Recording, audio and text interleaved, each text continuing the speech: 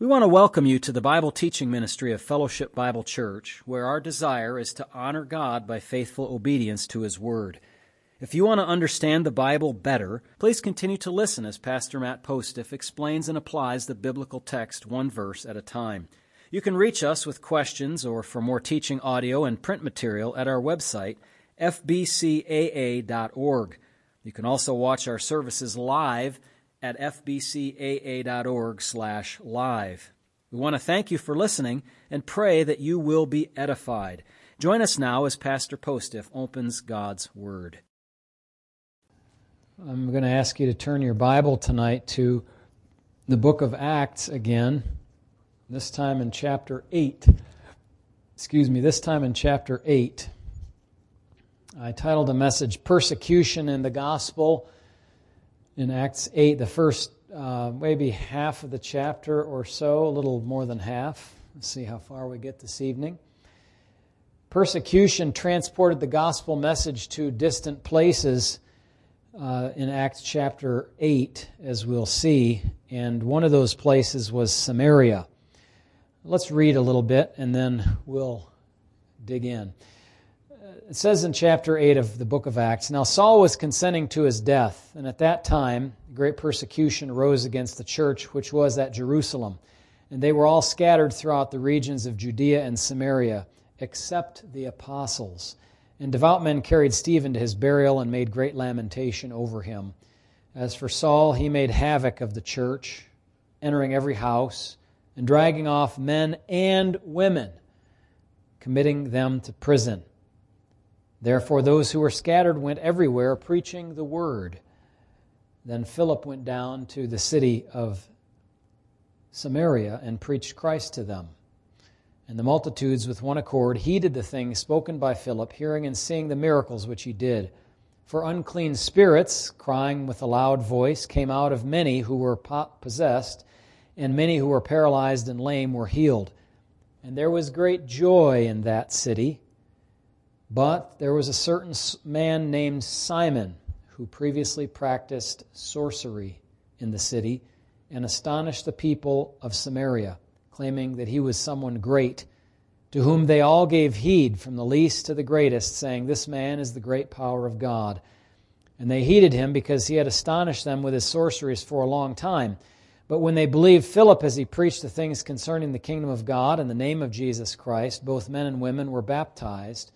Then Simon himself also believed and was baptized, and he continued with Philip and was amazed, seeing the miracles and signs which were done. Now when the apostles who were at Jerusalem heard that Samaria had received the word of God, they sent Peter and John to them, who, when they had come down, prayed for them that they might receive the Holy Spirit. For as yet he had fallen upon none of them. They had only been baptized in the name of the Lord Jesus. Then they laid hands on them, and they received the Holy Spirit. And when Simon saw that through the laying on of the apostles' hands, the Holy Spirit was given, he offered them money, saying, Give me this power also, that anyone on whom I lay hands may receive the Holy Spirit. But Peter said to him, Your money perish with you, because you thought that the gift of God could be purchased with money. You have neither part nor portion in this matter, for your heart is not right in the sight of God. Repent, therefore, of this your wickedness, and pray God if perhaps the thought of your heart may be forgiven you. For I see that you are poisoned by bitterness and bound by iniquity. Then Simon answered and said, Pray to the Lord for me, that none of the things which you have spoken may come upon me. So when they had testified and preached the word of the Lord, they returned to Jerusalem, preaching the gospel in many villages of the Samaritans. This is an interesting portion. As I've said before, I like the book of Acts quite a bit, and we continue our study in the early church here. Recall that the church was born at Jerusalem about AD 30, if we put a date to it. It grew to thousands of new believers in its first months, 5,000 men besides women and children at least. It was caring for an increased number of Greek-cultured, Greek-speaking widows, and that became a challenge for the church.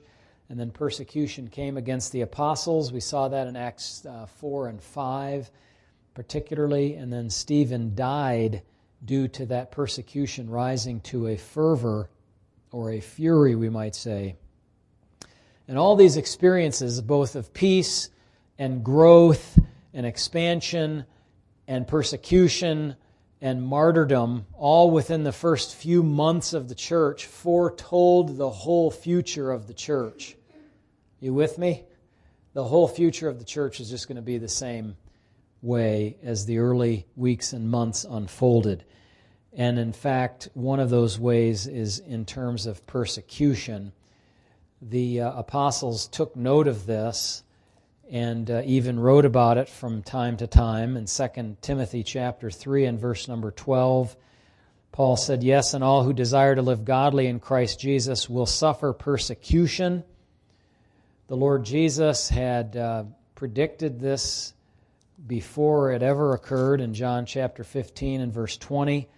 "Remember the word that I said to you," he told the disciples, "a servant is not greater than his master. If they persecuted me, they will also persecute you. If they kept my word, they will keep yours also." And of course, just later on in the book of Acts, chapter 9 and verse 4, the Lord Jesus himself told Saul these words. It says, on the road to Damascus, "Then he," that is Saul, "fell to the ground and heard a voice saying, 'Saul, Saul, why are you persecuting me?'" That's Acts 9:4. So I have a number of references there in the epistles and Acts and in the Gospels to persecution coming to the church. Saul rises to prominence here in a very bad way. In chapter 8, at the end of chapter 7, he appears almost kind of a cameo appearance in a sense, although it's his first appearance, which wouldn't be a cameo. But it just kind of shows up there, and he's just kind of off to the side, not in the main action, I guess. But he was a primary persecutor of the church. He approved of Stephen's death, even though the trial was incomplete, the execution was not done lawfully. Remember, they didn't even have the right to put someone to death there because the Romans were in charge, but they did so anyway, just out of control, out of order, terrible situation. Now, after the death of Christ, the Pharisees had held to a mediating position under Gamaliel's advice. Remember what Gamaliel said? Look, if this work is of men, it'll come to nothing. If it's from God, then don't fight it, lest you be found to fight against God himself.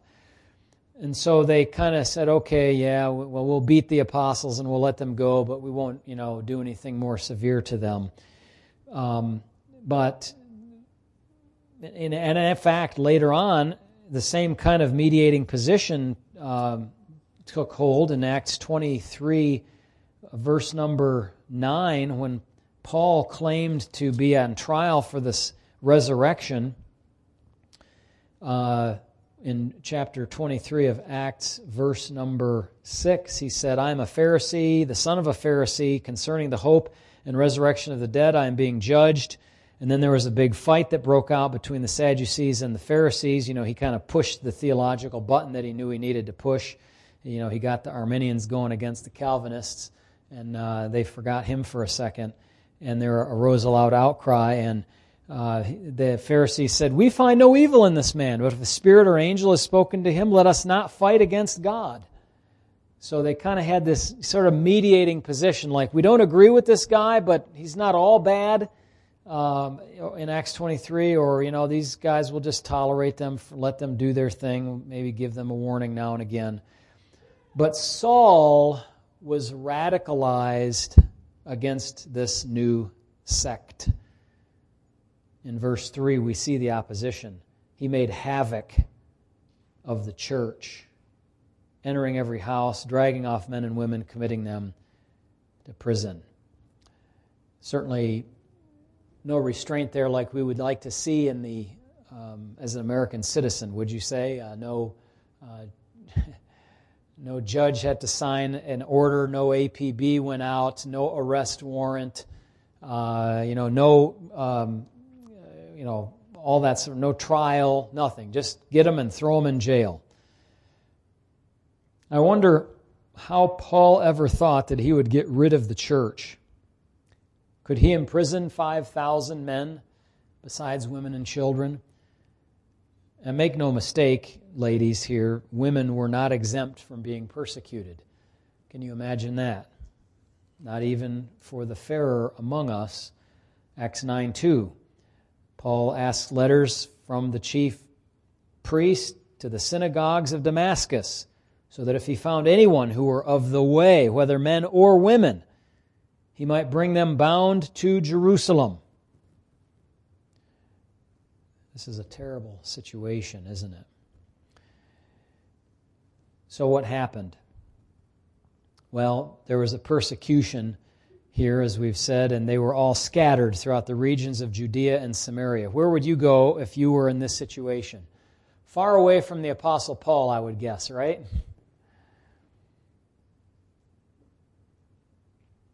So, like it or not, the disciples were encouraged to fulfill what the Lord told them in Acts 1:8. Remember that? You will be witnesses to me in Jerusalem.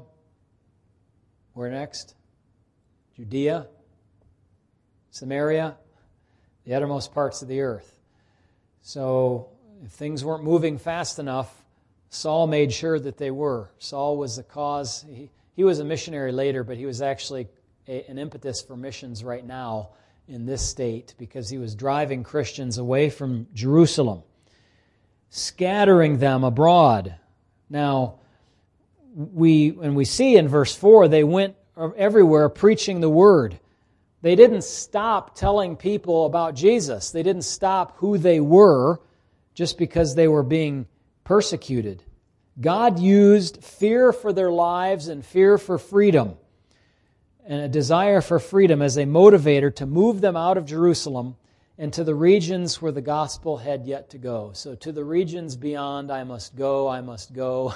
The song says, well, in this case, I must go because I'm being chased there by a persecutor. So they preach the word. Now I pray for us that we will be attentive to the Great Commission and obedient without having to have fear as our motivating factor. We want to honor God by faithful obedience to His Word, and that includes the word of the Great Commission. Going, making disciples, baptizing them, and teaching them all things to observe according to what Christ has taught His disciples, taught us. Now, there is a little interesting note here. It says, except the apostles. They were not scattered. They stood their ground and stayed with the large church that was there. Their ministry apparently was, they felt more needful there to stand in and defend the church and to shepherd it and protect it and guide it and guard it. Maybe they were less targets after hundreds or even thousands of the Christians left town, but I'm quite sure that not all of them would have been able to leave town. Maybe the big church, because of the persecution, had to split in multiple little satellites, if you will. And so the apostles had responsibilities in all different parts of the city and around in the Judean countryside to minister in the church. Perhaps. We don't know for sure. It tells us in verse number 2, another background of this situation, the kind of thing that launched this. Stephen was really the catalyst. He launched the church into martyrdom. And he was buried by devout men, it says in verse 2. Now, we don't know exactly for certain who these people are. We would expect they were Christians. Perhaps there were other Jewish people that were devout. That's a phrase, devout, by the way, that's often used of God-fearing or of Jewish people that aren't saved people in the Scriptures, but godly, religious folk. And maybe so there were some Jews here or some unsaved Gentiles as yet that didn't agree with what happened to Stephen. They could see where it was headed. If you could kill this guy, then you can kill lots of other people too. They made great lamentation, it says, verse 2. Now, before you get up on your high horse and say, oh, they made great lamentation, they must not be very godly, I caution you, because, as we've often said, Jesus wept. Making lamentation is not a problem. Making great lamentation is not a problem. There was a great mourning of the Egyptians that came when Joseph's father passed away, and they brought his body back to be buried in the tomb that was purchased from Hamor, the the cave of Machpelah, at the field of Ephron the Hittite, and a great mourning for days and days and days, and long embalming period and long mourning period. There's nothing wrong with mourning per se. Mourning is not inconsistent with godliness, but a certain kind of mourning, a certain kind of sorrow is inconsistent with godliness. A kind of sorrow that is without hope is inconsistent with Christian principles. A kind of sorrow that is without end is inconsistent with the Christian faith. One that just goes on and on and on. Proper mourning is that which adjusts over time, does not continue unmanaged forever, and keeps in mind the hope that we have in God. As with any other emotion, mourning must be regulated. It cannot be let to go out of control. That's what Christian mourning is kind of fenced in by, if you will. It's not just allowed to run rampant and drive us into the ground, but it must be regulated, just like all of our other faculties must be self-controlled. Now, from Stephen being buried in lamentation over his body and his death, and Saul making havoc of the church, one of the Christians who left Jerusalem was one named Philip. Now, this is almost certainly Philip the deacon in Acts 6:5. If you look at verse 5 of chapter 8, it says, "Then Philip went down to the city of Samaria and preached Christ to them." Well, in Acts 6, verse 5, they chose Stephen, a man full of faith in the Holy Spirit, and Philip, among the other of the first servants of the church. So, and I think we can back this up because it says earlier that the apostles stayed in Jerusalem. Well, the apostle Philip would have stayed in Jerusalem. This Philip left. And we note his ability to preach Christ and to do miracles. Both were God-given. Notice, first of all, his message. Philip's message was that he preached what? That's it. Christ. Simple. Preached Christ. Now, later on it said that Philip preached, verse 12, the things concerning the kingdom of God. So that's in chapter 8, verse number, 12. So he preached the kingdom and he preached the name of Jesus Christ. But his focus was on Christ. Paul said, "I determined not to know anything among you, certainly not myself. I'm not preaching myself. We're preaching Christ Jesus the Lord." That's what we're about. The miracles were part of his method. So his message was Christ. His method had to do with miracles that gained him an audience. That audience that believed he had something to say. But there was a little danger in those miracles, and that is that they attracted not only the right kind of people, but they also attracted the wrong kind of people. So think about this now just for a moment, just kind of step aside from this portion in terms of a timeline. How does this visit that Philip made to Samaria fit with what happened in Samaria earlier? When did somebody visit Samaria earlier before this? Did you say John 4? Yes, that's correct. Jesus himself visited Samaria with the disciples. That's where he said, "The fields are white unto harvest. Lift up your eyes and look on the fields," he told the disciples. He said, I have food to eat that you know not of. My food is to do the will of him who sent me. And he spoke to the woman at the well and shared the message with her, and that he was the Messiah, and helped those folks to see the Lord in His glory. That visit happened within the last 3 years, right? Because Jesus was alive within the last 3 years doing His public ministry. Many Samaritans believed in Him then, but they didn't have the benefit of hindsight regarding His atoning work and resurrection. Now Philip can go back there and say, hey, remember that guy Jesus? Well, he actually died and rose again from the dead, and He's coming back to establish His kingdom. Would you turn to Him in faith? Repent of your sin. Now, it tells us that there was great joy in that city. Why was that? Because of the miracles, the casting out demons, and the handicapped people were healed.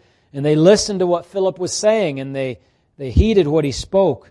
And what he spoke was obviously Christ, as it told us, in the kingdom and the things about Jesus. And so they believed that. They heeded the things spoken by Philip. Notice they didn't just hear and see the miracles and, were loaves and fishes disciples.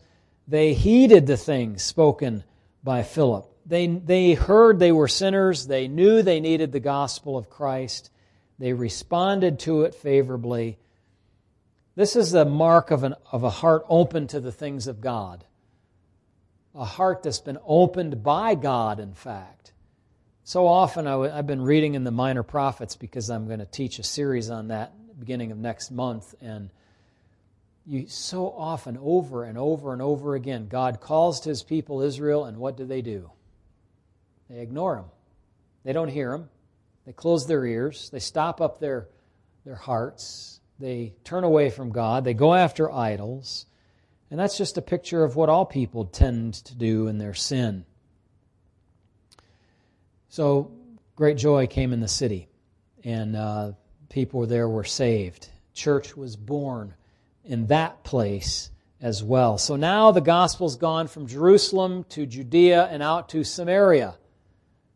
And then it's got one more big section to go to finish Acts 1:8, which we'll get to in a little bit here. Now, let's look at Peter and John in Samaria, verses 14 to 17, and also verse 25. In the middle, there's a lengthy section about this guy, the sorcerer, Simon. And we're going to let him alone for just a moment. And first look at Peter and John in verses 14 to 17.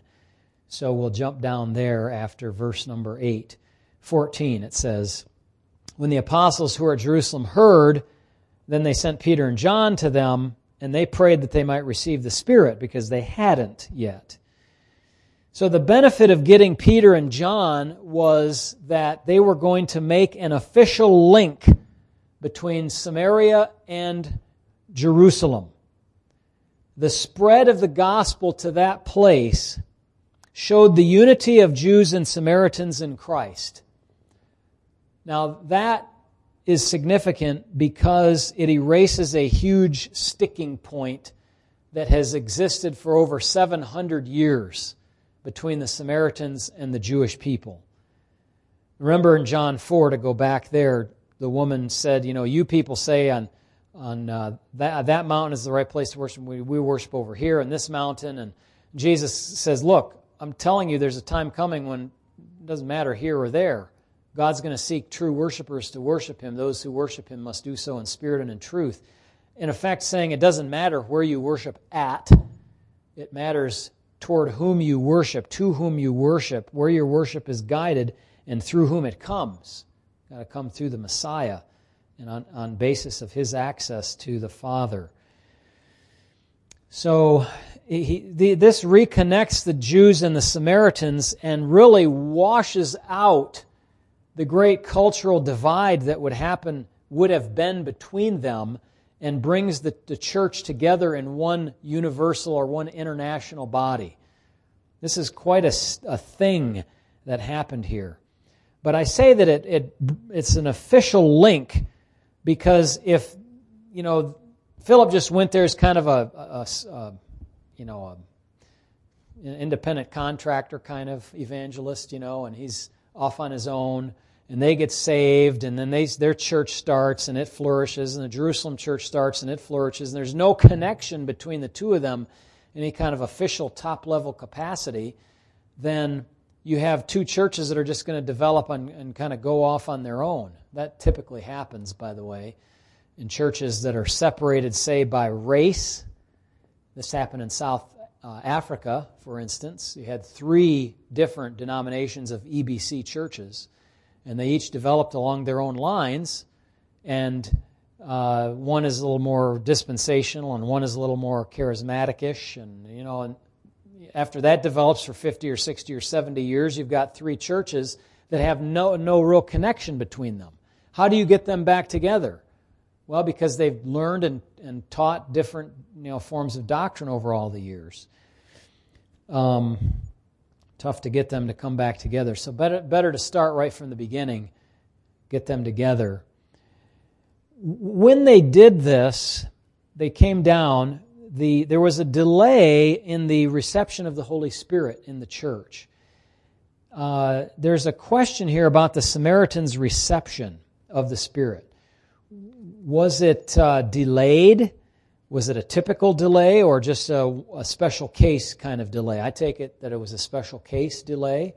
It was temporarily delayed, their reception of the Spirit of God, to accommodate apostolic participation, to make that official link between Jerusalem and Samaria in accordance with the Lord's command to be His witnesses in all those different parts of the earth. And this is one of those evidences that Acts is a transitional book. It doesn't always describe the way things always will be. It just describes things the way that they are or were at that time. So they received the Holy Spirit, a little bit delayed, but nonetheless they did. What about us? We're left in a question about our reception of the Holy Spirit. For the remainder of church history, after the early church, God's Spirit comes upon a person at the moment of salvation. No later.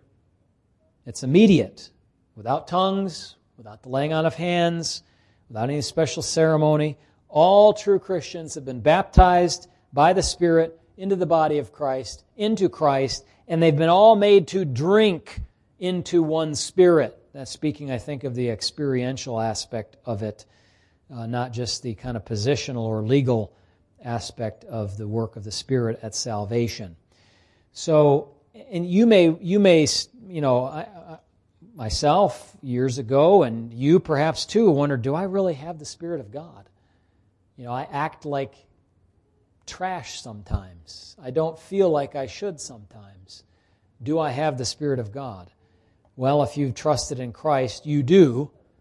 You just may be at a very low ebb of spiritual vitality at the moment, but you need to get back in the Word and turn from any sin that you have and ask God to give you the joy of your salvation, and you see what God will do with that. Now notice, after this is accomplished, it says in verse number 25, so when they had testified and preached the word of the Lord, they returned to Jerusalem. But notice on the way, what did they do? They preached the gospel in many villages of the Samaritans. Isn't that great? So they went to this one, and this one village of the Samaritans launched them into all these other ones, so that it became kind of a hub and spoke arrangement where they could touch all these other outlying villages of the Samaritans and say, your friends over there at so-and-so village received this message. Here's what it is. And shared with them the gospel. Now, this was all brand new. It was maybe something like what I was listening to a message by J.D. Crowley the other day. Went to northeast Cambodia. There were virtually zero Christians there starting 25, 30 years ago. Now there are thousands of Christians there. It was brand new to them. A moving story, by the way, how he told that one of the girls in a family wanted to know about their Creator God in this very animistic society, and the mother said, "Well, we can't know about that God because we have a stain that keeps us from that God. We have to worship the demons and the ancestors and all of that sort of thing. And when the Christians came, they introduced this young girl and her parents to the Creator God and said, you can in fact know Him, despite the stain that's on your heart, because of what Jesus did for you. And so that being brand new and God's Spirit already having worked in this young woman's heart, she became a Christian, and she's been a Christian for the better part of a quarter century or so now, and many others in that village and surrounding villages as well. I imagine that this was something like that. These people knew about God, they knew about the Pentateuch, but they didn't know, how can our sins be forgiven? We don't have any sacrifice really to the true God. Our sins are always coming back on us. And well, they found out that God made one final sacrifice for sin, and they were able to respond to that in faith and have their sins cleansed and forgiven. Well, so I'm going to leave it right there for this time. Next time we get a chance, we'll have to look at Simon the sorcerer and see a little bit more about him, and then we'll go on to preaching to another person, an Ethiopian. So the gospel's going out to faraway places, and it's encouraging. So may we see that if God can do that then in the first weeks and months of the church, He can still do that today. And I pray that He will. Heavenly Father, would You do that even through us if we could find some Samaritans, some Ethiopians, some Corneliuses, some from faraway places, different places that are coming to the United States, coming to Ann Arbor, or some of us may go to these other places, and I pray that You would help us to carry the Word with us wherever we go and with whomever we encounter. I pray, Lord, that You help us to be faithful to that. Thank You for these examples to us, both modern day and also in this ancient time. Watch over Your people here, Lord. Would You protect them? Would You give them the desires of their heart? Lord, if they desire something godly, would You give that to them? And if their desires aren't quite up to snuff, would You change their desires so that they would be? Thank You in Jesus' name. Amen.